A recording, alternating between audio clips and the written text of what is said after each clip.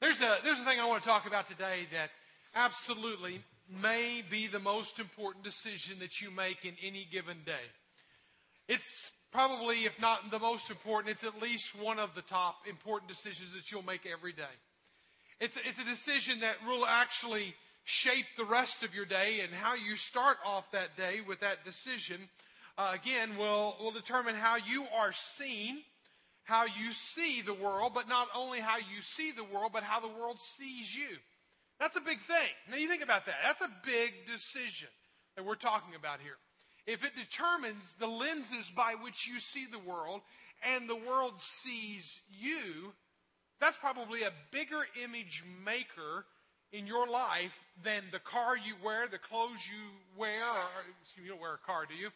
The car you drive and the clothes you wear and the networks you have and the resume that you're building.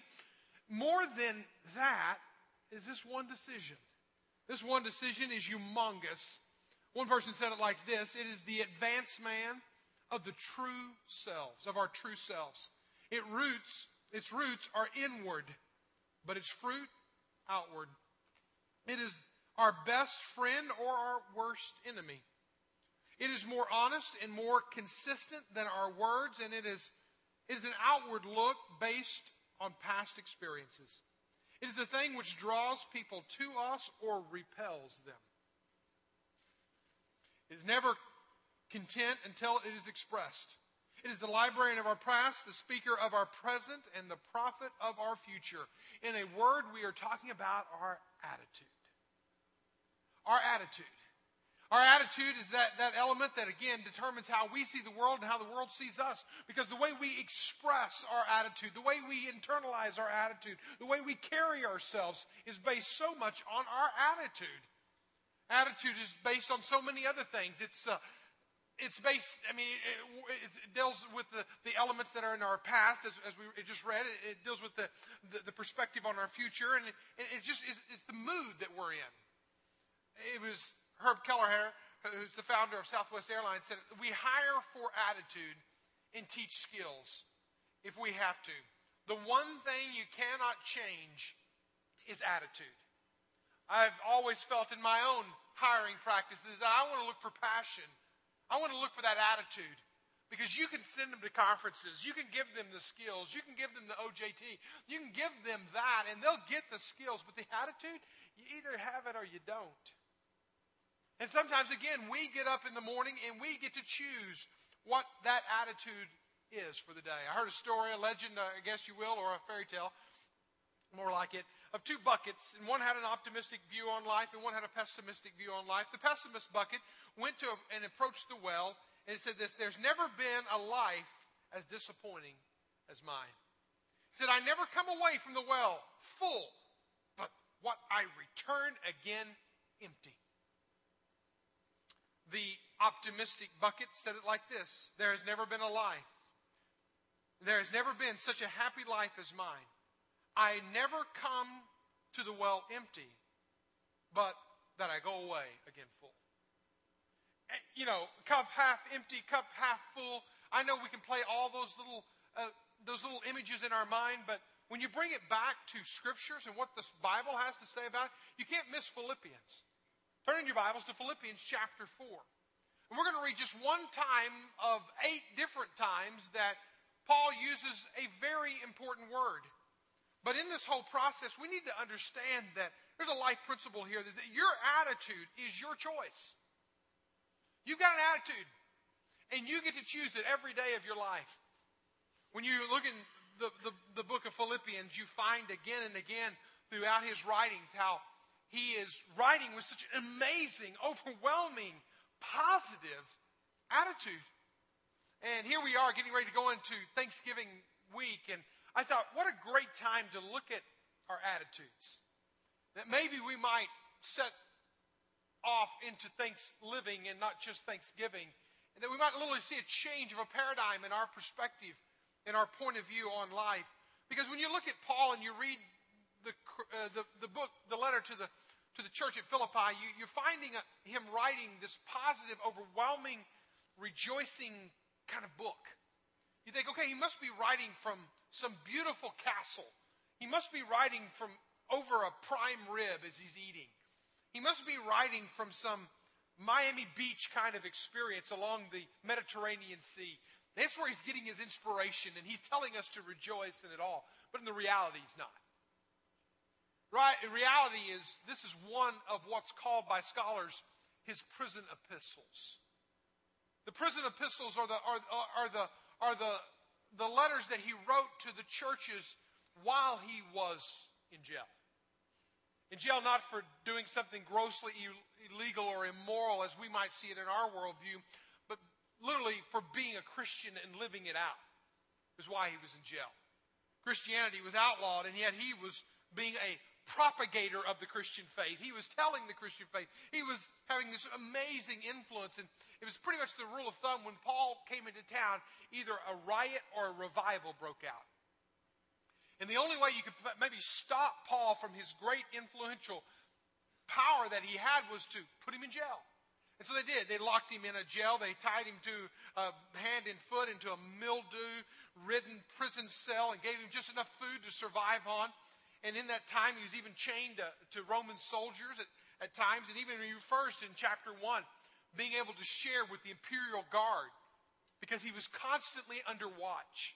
He wasn't under some kind of house arrest. He was in jail. And he was actually, while he was in jail, still sharing his faith. Still having an amazing outlook on life. In fact, you don't have to go very far into chapter 1 of Philippians, and you find again and again the attitude that Paul had while he is chained and in jail. It's a letter of encouragement while he is in prison. Can you catch that? He is in prison, and he is writing from his prison experience words of encouragement to those who are free. If anybody should be writing anybody, if anybody should be encouraging anybody, from my perspective anyway, it's the person that's free on the outside should be writing to the person on the inside. But here's this amazing point of view that he has. That if we could just kind of step into that point of view in life, it would change our attitudes. And therefore change the way the world sees us and the way we see the world. But you go in chapter 1 and verse 2, you find that he greets them with grace and peace. One of the most common phrases that he says throughout his writings. But verse 3, he talks about, I thank my God. He goes on to say, upon every remembrance of you. So he's in the process of being in jail, and he's thanking God for those that he knows and loves. Verse 4, offering prayer with what? Joy. I'm praying for you. But it's not coming out of self-pity. It's not coming out of woe is me. It's not any of that. He says it's literally bubbling up because there's a joy inside of me. Verse 6 says, for I am confident. I mean, this is not a man shaking in his boots. This is not a man waffling in his faith. This is a man who's solid. This is a man who's secure. This is a man with a perspective. This is a man with an attitude that I want to have in my life. That if I am in the prison of my world, that if I am shackled in my world, that if I don't have everything the way I like it when I like it, that I will still have the attitude that Paul had. Because again, 8 different times in this book alone, he uses one very key word. In Philippians chapter 4, verse 4, hopefully you've got your Bibles there, he says this, it's not very long, read it with me. Rejoice in the Lord always. Again, I will say rejoice. Again, if you didn't hear me the other 6 times, let me tell you twice in one verse. Let me just kind of keep saying it again. Even as I close out my writings, and even back in chapter 3, he says, finally rejoice. He thought he was finished. He kept thinking and kept writing. And so this is amazing perspective on life. This word rejoice is the Greek word karate, where we get our English word charismatic from. And I think about the contrast between a 21st century charismatic and a first century charismatic. World of difference. Because it wasn't based on his naming and claiming. It wasn't based on his prosperity gospel that he was rejoicing. Because it was far from prosperity. It was far from a name it and claim it faith. His faith was very destined. His life was very destitute. But his faith was very destined. How do we, without sounding Sunday schoolish. Now, I mean by that, I mean getting this whole religious jargon going and then walking out of here and just forgetting everything that was just said. How do I literally live out my life with an attitude that I can have a charismatic ability about me, a rejoicing attitude about me, that literally I can be in the prisons of life and I can be sold short in life and I can be betrayed in life and I can be let down in life, and yet it will not affect me. Literally, I will not allow my circumstances to control my attitude. I will control my attitude. How does that happen? I think there's some baseline perspectives that we've got to improve on. And I mean baseline. I mean, if we can build on these three things, because these three things, as true as they were in Paul's life, they're true in our life. If we can get our baseline set, then I think we can have some building blocks to improve our attitudes throughout our days and throughout our life. One baseline decision that we need to improve on is we need to look past the ways of others. We look past the ways of others. I don't know about you, but people drive me crazy. And not in the good way. People kind of let you down. People kind of push your buttons. People kind of, whether they're in the church or they're outside the church, whether they're in your job or they're outside your job, they're in your neighborhood, they're in your family, all right? You're about to spend the holidays with them, so there's a perfect message for this time, all right? As we go into this time, how do you deal with people? How do you handle the people? Probably one of the most famous quoted statements on attitude is actually part of the Nordstrom's first pages of their employee manual. The Pennsylvania Highway Patrol contacted the pastor who first wrote this statement and said, we would like to put it into our training manual. So police are looking at it, Nordstrom's looking at it. And here's a pastor in Texas who wrote this statement. Chuck Swindoll made this statement. He said, the longer I live, the more I realize the impact of attitude on life. Attitude to me is more important than facts. It's more important than the past. It's more important than education, than money, than circumstances, than failures, than successes, than what other people think or say or do. Other people, notice that, influencing the attitude. No, it doesn't let it. It is more important than appearance, giftedness, and skill. It will make or break a company, a church, a home. The remarkable thing is we have a choice every day regarding the attitude we will embrace for that day. We cannot change the past. We cannot change the fact that people will act in a certain way. We cannot change the inevitable. The only thing we can do is play on what one string we have, and that is our attitude. I am convinced that life is 10% of what happens to you and 90% on how you react. Wow. If we could just take that last sentence and just really absorb it into our skin, into our life, that life isn't what has been dealt to us. Life isn't all the circumstances around us. Life is how we deal with what's been handed us. It's our perspective. It's our values. And so much of the time, it's the people in our world that make us the most agitated. They get under our skin the most. Even Paul, when you look in Paul's letter to the Philippi church, he's actually having very big issues, not with unbelievers. Sure, he's in jail because of unbelievers. But it's actually Christians who are preaching a gospel with alternative motives. And we don't know exactly what the motives were, but they were out there and they were sharing the gospel from a wrong attitude. In fact, they were glad Paul was in prison. They were hoping that the fact that they were preaching the gospel would make Paul's suffering even greater. Now, can you imagine this? These are Christians. Christians. Christians don't act like this, right? Right? I mean, Christians should not be rejoicing when a brother is in prison. How does Paul respond to this? I mean, he's helpless. He's a victim. He's behind He can't do anything, but yet he's having this element happen outside. Pick up reading with me in verse 14. It says, "And most of the brothers, having become confident of in the Lord, by my imprisonment, are much more bold to speak the word without fear." Most of the brothers. Not all of the brothers. Most of them are doing better. Most of them are gaining encouragement from Paul. Most of them are in line with Paul. But you know how many people it takes to be a burr in your saddle? One. It doesn't take many.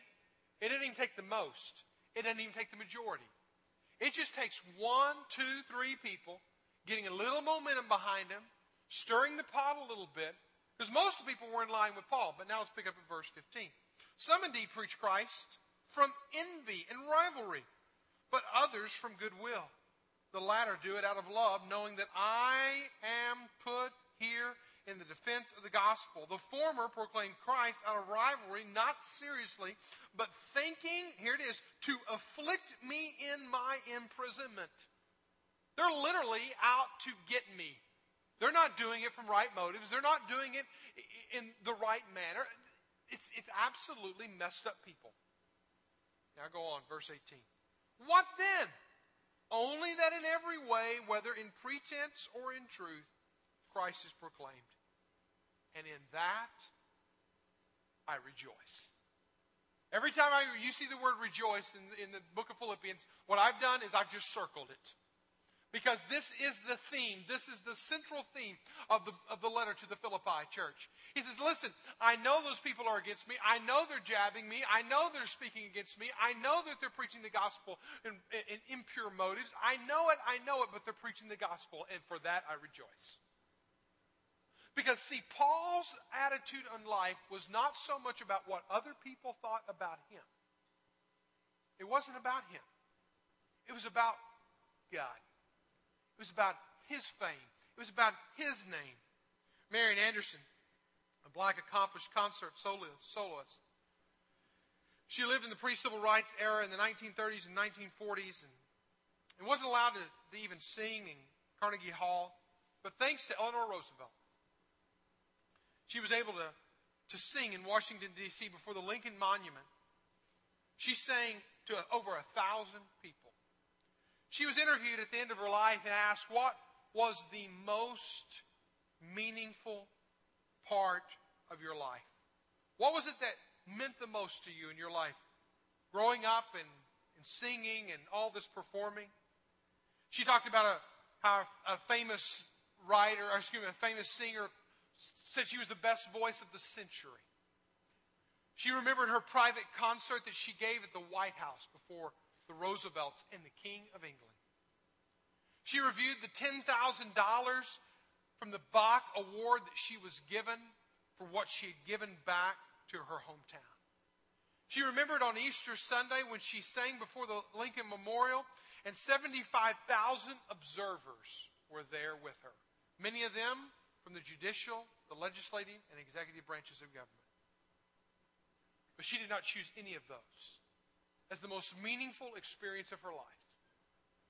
She said this. She said when she was able to go to her mama and she said, "Mama, you won't have to do washing anymore."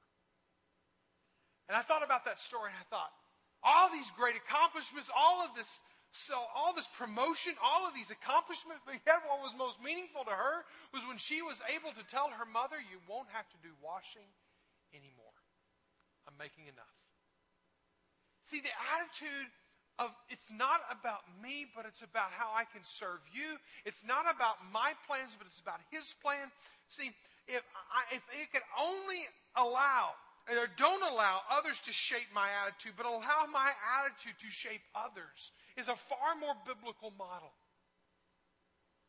How is my attitude shaping my children, my grandchildren, my neighbors, my coworkers, my spouse, my mother, my father, my grandparents? How am I a part of a positive attitude in the whole? Because when Paul had these people as a burr in his saddle, he didn't let that stop him from rejoicing. Talk about a perspective. He had it. Here's number 2.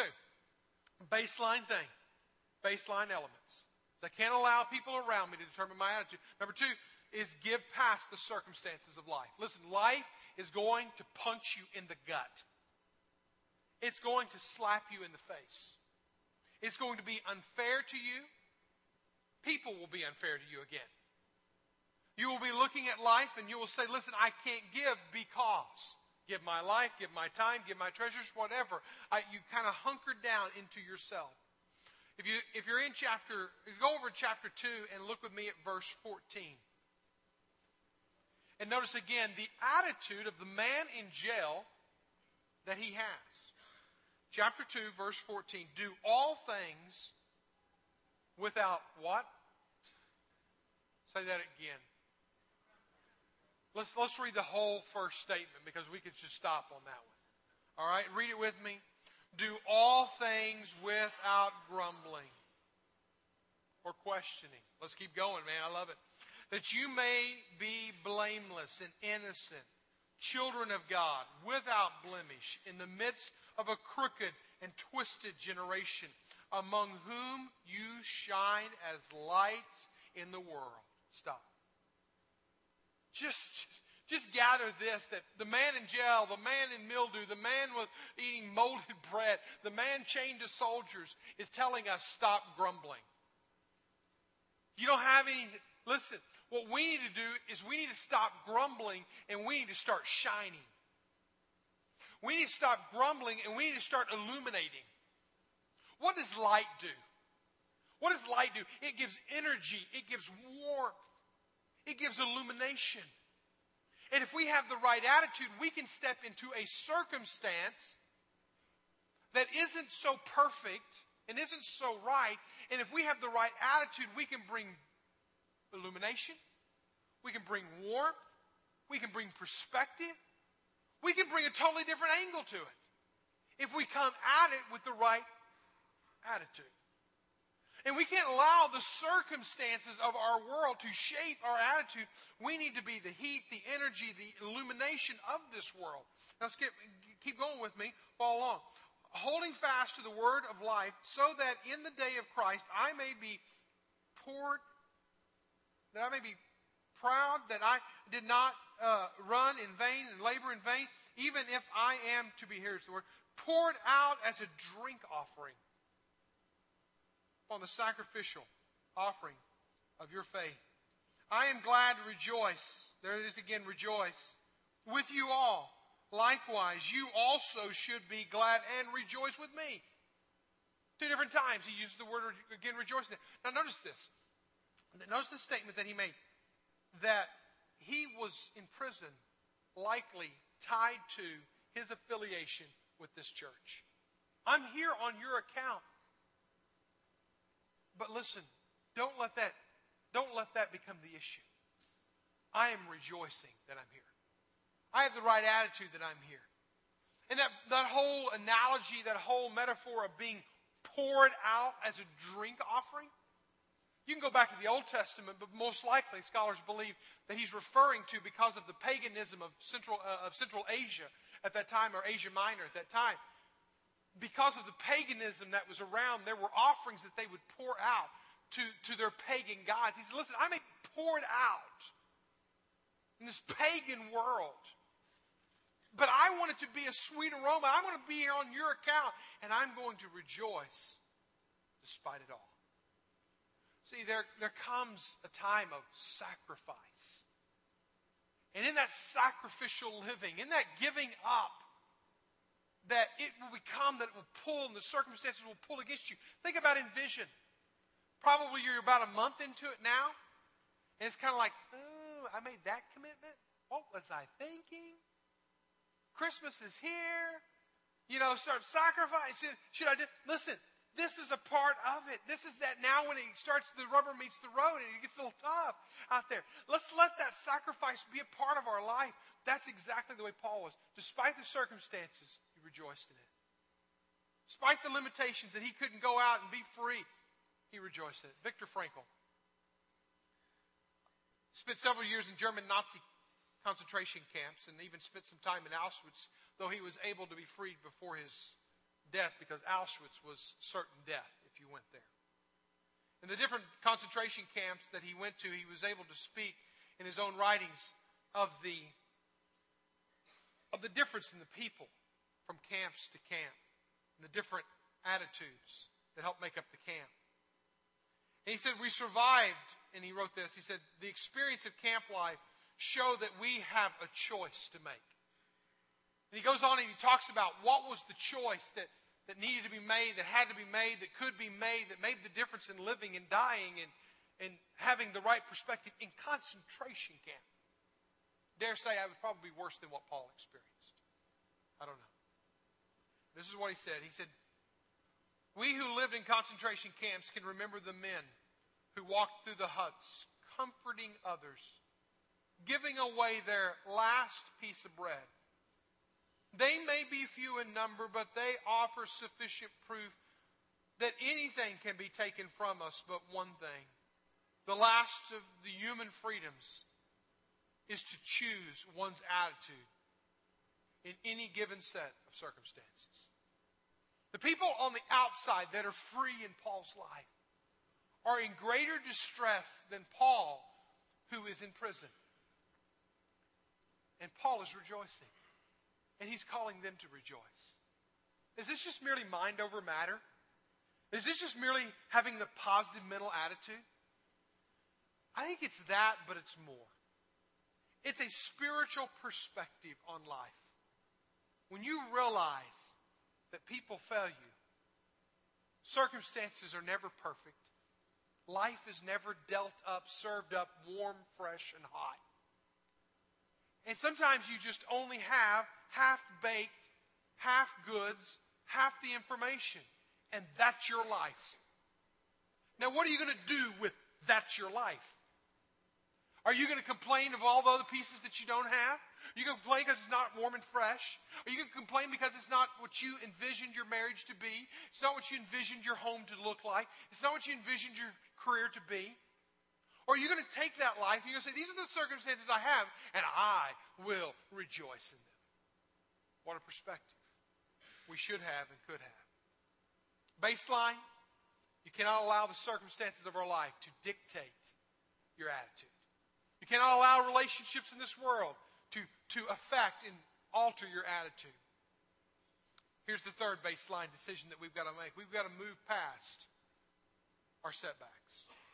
We've got to move past our setbacks. There's a story, a fairy tale, I'm sure, of a man who went to an island. He was a shoe salesman, went to an island to sell shoes. He got on the island and he noticed all the natives were without shoes. 10,000 people on the island, not a shoe. The guy texts back to his Chicago office and says, listen, I'm coming home. Nobody wears shoes. Another man goes to the same island.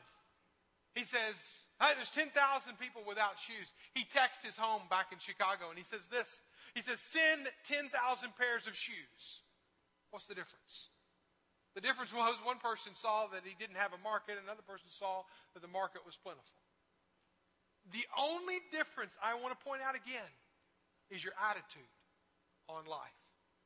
You got Epaphroditus, who is a friend, who's a member of the Philippi church, and he has been with Paul, but Epaphroditus becomes sick. And in that journey there, he becomes sick nearly to the point of death. And so Paul sends Epaphroditus back home. Most people believe with this letter and maybe even the Colossian letter, and he drops them off along the way. And as he goes back home, this is where we find him picking up in verse 25 of chapter 2. I have thought it necessary to send to you Epaphroditus, my brother and fellow worker and fellow soldier, and your messenger and minister to my need. Now notice all the connections. He's my fellow soldier, he's my fellow, and he's your minister. So he's making the connection here, great relationship. He says, for he has been longing for you. Now, if you go back at another time, whenever John Mark bails on Paul, he has low tolerance level for people who quit.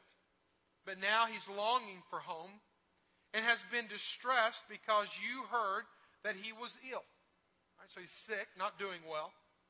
And so he's now ready to go home. And indeed, he was ill, near to death, but God had mercy on him, not only on him, but also on me also, lest I should have sorrow upon sorrow. I am the more eager to send him, therefore, that you may rejoice, there's that word again, at seeking him again, and that I may be less anxious. So receive him in the Lord with all joy and honor such men, for he nearly died for the work of Christ, risking his life to complete what was lacking in your service to me. In chapter 3, verse 1, finally, my brethren, rejoice in the Lord. He can't get away from it. He constantly comes back to it. And even when personal limitations are out there, even when setbacks are there, people are about to die, does he stop rejoicing? Even though he's losing his compadre in ministry, his fellow soldier, he's sending him away. And now his aloneness is going to be amplified. Even in the midst of all that, what's Paul's attitude? His attitude is, I will rejoice. How many of you all this past week experienced a setback? Don't raise your hands. Because I would dare say in your job, in a relationship, there's a good number in this room that this past week, this past month, even as you think about the holiday season, you are already in setback mode. And so many times, again, we allow the externals to determine the internal, instead of allowing the internal to shape the external. Don't allow those circumstances to overwhelm you. Bob Calkin said it like this. He says, I can make you rise or fall. I can work for you or against you. I can make you a success or a failure. I can control the way you feel and act. I can make you laugh, work, and love. I can make your heart sing with joy and excitement and elation. Or I can make you sick and listless. I can make you under a shackle, heavy, attached, and burdensome. Or I can, like a prism, dancing light that lasts forever when captured by pen and purpose. I can be nurtured and grown and be great and seen by the eyes of others through the action in you. I can never be removed, only replaced. I am a thought. Why not know me better? And I would say, I'm your attitude. Choosing the right attitude is not just merely positive mental energy. It is not merely pop psychology. It is biblical and it is right. Because I can tell you this, in the time since starting Grace Point and moving out in our own life and seeing the ups and downs and the setbacks and just even thinking through all of this, there's a lot of my own life. There's a lot of things that I can look at my own life and I can say, Mike, there's a lot of reasons why you shouldn't be here. God shouldn't use you there. There's a lot of excuses for that. And I have to kind of go back and I have to say, God, I want to rejoice. I want to have your attitude despite my circumstances, despite people. I want to have your attitude. Philippians chapter 1, verse 18 and 19 says it like this. I will rejoice, for I know that this will turn out for my deliverance through your prayers and the provision of the Spirit of Jesus Christ. Would you bow your heads with me for a moment?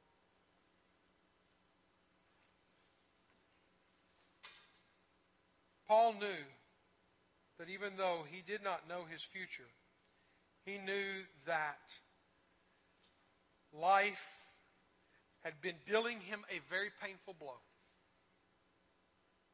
But somehow in the midst of all of that, he refers to the prayers of the people and the provision of the Spirit of Jesus Christ.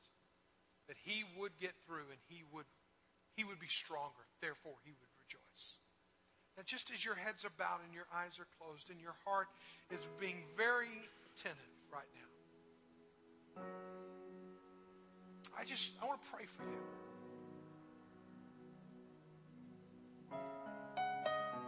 pray that if it's circumstances that you're dealing with, if it's the rude, crude people of this world that you're dealing with, if it's a setback that you're dealing with, you will somehow find in the midst of all of it the capacity to rejoice. If you're here today and you say, Mike, I want to be prayed for because I need that attitude adjustment. Would you just lift up your hand and you can just put it back down? Just say, I need it. Thank you, Holy Ghost. Father God, you've seen the hands lifted to heaven. You know the dark night of the soul that some in this room are facing and living in and walking in. Father, and there's so much about our world and our life that cries out unfair, cruel, unusual punishment upon us. But Father, there's a man named Paul, and in the inspiration of your Spirit, he wrote a letter that this day is challenging us to rejoice.